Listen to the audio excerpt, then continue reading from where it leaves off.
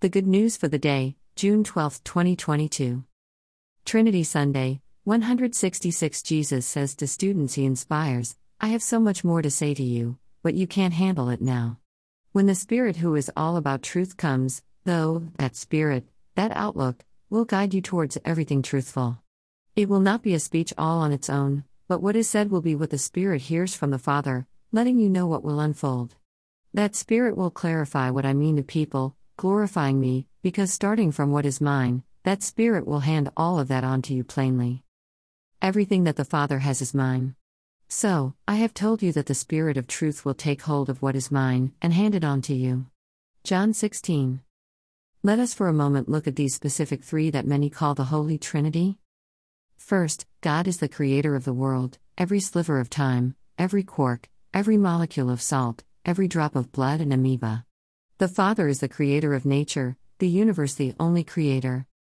Secondly, the humanity of people around us involves free will, a free intelligence to deny or welcome truth, moral choosing, an ongoing growth or spiritual change, a similarity to indifference from every other human being. A human being is distinct from mere physical creation. Jesus of Nazareth embodies the entire human race. As the Son of Man, born these thousands of years ago, in time, and capable of acknowledging and appreciating creation, Jesus packs with wisdom and love, and is capable of evil and death as you and me. A human being is not the creator of the universe, but a creator, nonetheless, of life and growth. Words, sexuality, sin, thinking, feeling, acceptance, these are human, and/or animal, traits of which you and I are capable, and God the Creator, the Father, is not. Third is all spiritual mystery, wonder, awe, transformation, memory, and wisdom, woven through both human beings and nature itself. Spirit describes the wordless dimension of our living humanity. Spirit accounts for our will and its execution, as well as for the accountability and creativity that lies beyond human language. The Spirit exists within your human heart and soul, but remains also woven inextricably into the environment, the world, around us and within us. The Spirit of God acts within you as your wordless creativity, where your ideas come from, whence comes your joy and forgiveness, whence comes your life that is more than drifting life. In other words, I am convinced, the Father is in me, the Son is in me, these are scripture references by the way, see John 14, and their Spirit is in me. You and I are embedded in the Trinity and they in us. We are living out their aliveness in this moment, this era, this time and place.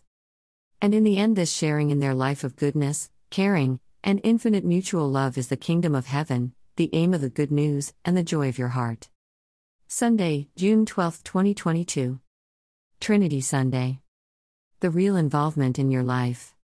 These persons are, to many, paper thoughts. A vague chimera dogma wrapped in word. A preacher pitches every year, of aughts. About belief that minds can find quite absurd. The truth, though, tangible as touch, is hug. From lifelong friend, a laughter in the eyes.